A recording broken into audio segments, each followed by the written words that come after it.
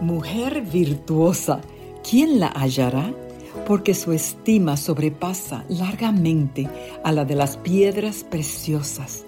Te saluda Isis España y te invito a disfrutar de este hermoso devocional para damas, escrito por Mónica Díaz. Bienvenidas. Buenos días, mi querida familia. La reflexión para febrero 4 se titula Cuestión de perspectiva. Uno de los primeros pasos para resolver un problema es poner las cosas en perspectiva. Betty Edwards. Una mujer estaba en la sala de partos dando a luz a su primer bebé, mientras afuera, en la sala de espera, su esposo daba vueltas de un lado a otro, angustiado, incapaz de entrar para acompañarla. Después de tantos nervios acumulados y de 10 horas de espera, finalmente salió la enfermera para comunicarse con él.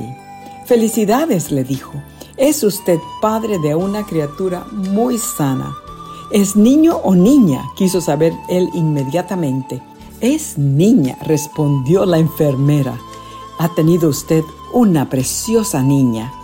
«Gracias a Dios», suspiró él. «Nunca va a tener que soportar todo lo que yo acabo de sufrir ahora». Qué distintas son las perspectivas del dolor, ¿verdad?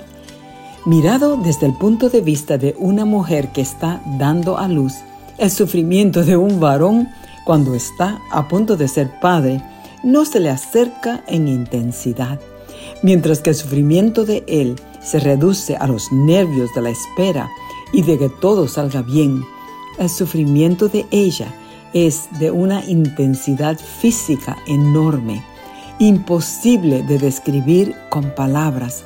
La perspectiva es un asunto importante en lo que al dolor se refiere. Sea lo que sea que estás viviendo hoy y que te sientes incapaz de superar e incluso de explicar con palabras, quiero que te alejes un poco y ores al respecto, pidiéndole a Dios la perspectiva correcta de lo que sucede en tu vida particular dentro del marco general del gran conflicto. Y para ayudarte a tomar perspectiva, aquí van algunos textos bíblicos.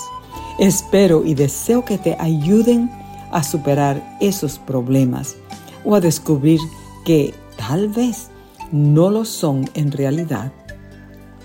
Sabemos que Dios dispone todas las cosas para el bien de quienes lo aman.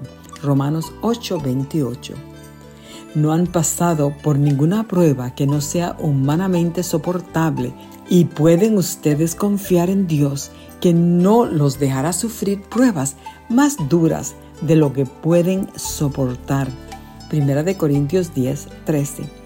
Ya saben que cuando su fe es puesta a prueba, ustedes aprenden a soportar con fortaleza el sufrimiento. Santiago 1:3.